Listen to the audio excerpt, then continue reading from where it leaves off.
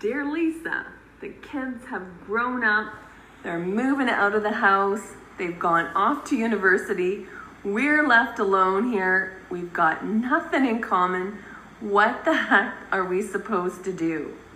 I am Lisa McCallum, and I am your relationship specialist, just here to give you some practical advice on how to move forward in the healthiest way that you can have with that relationship that you have with someone else, but most importantly, that relationship that you have with yourself.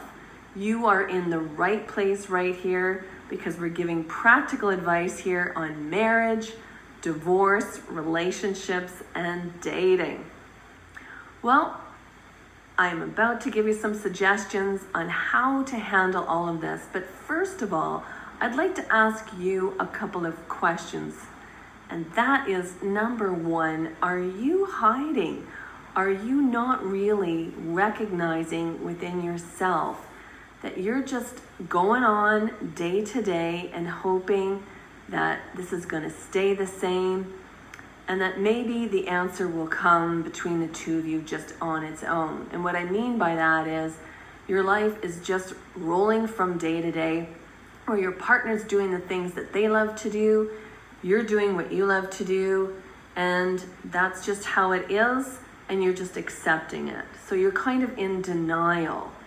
Or secondly, you're doing what you want to do. You've got your friends, you've got your own interests, and to heck with them. Let them figure out what they've got to do in their life right now, because I've got it good, and I don't really care about them that much. They can move on. We can stay in the same house together. We're roommates, it's not so bad, and I'm just going to keep on doing what I want to do. Or are you saying, I want something new. I want to live my life to the fullest, and I want spontaneity in my life, and I do love this person. Or maybe I'm kind of drifting apart from them, but I want to live my own life the way that I want to live it, and I want to get the most out of it. Well, what I have noticed with a lot of couples is that they have given everything to their kids over the last several years, and it's been that pattern that's happened over and over again with their sports, with their activities, with university, with school, and they've divided and conquered their lives, and that's how it's been year in and year out. And that they have actually really become roommates and not even lovers anymore.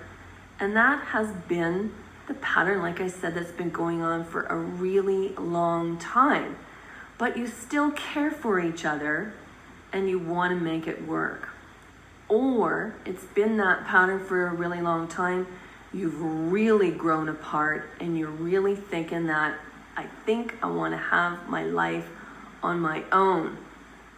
Well, my suggestion to you is, why not challenge yourself right now in your relationship and be the best that you can be?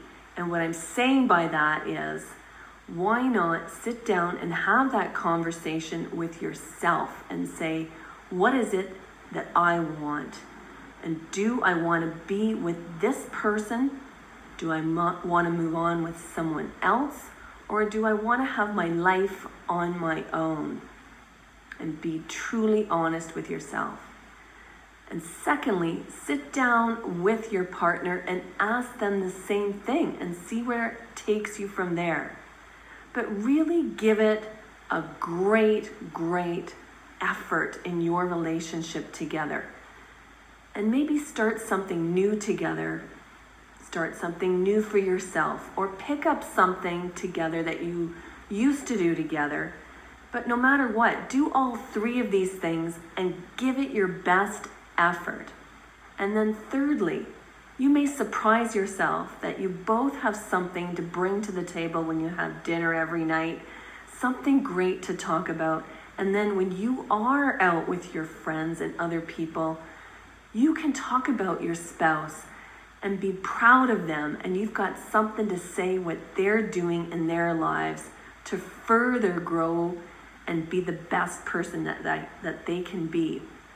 And lastly, if you're really troubled, then go check out my webinar at doistayorddoigo.com, and we can take it from there.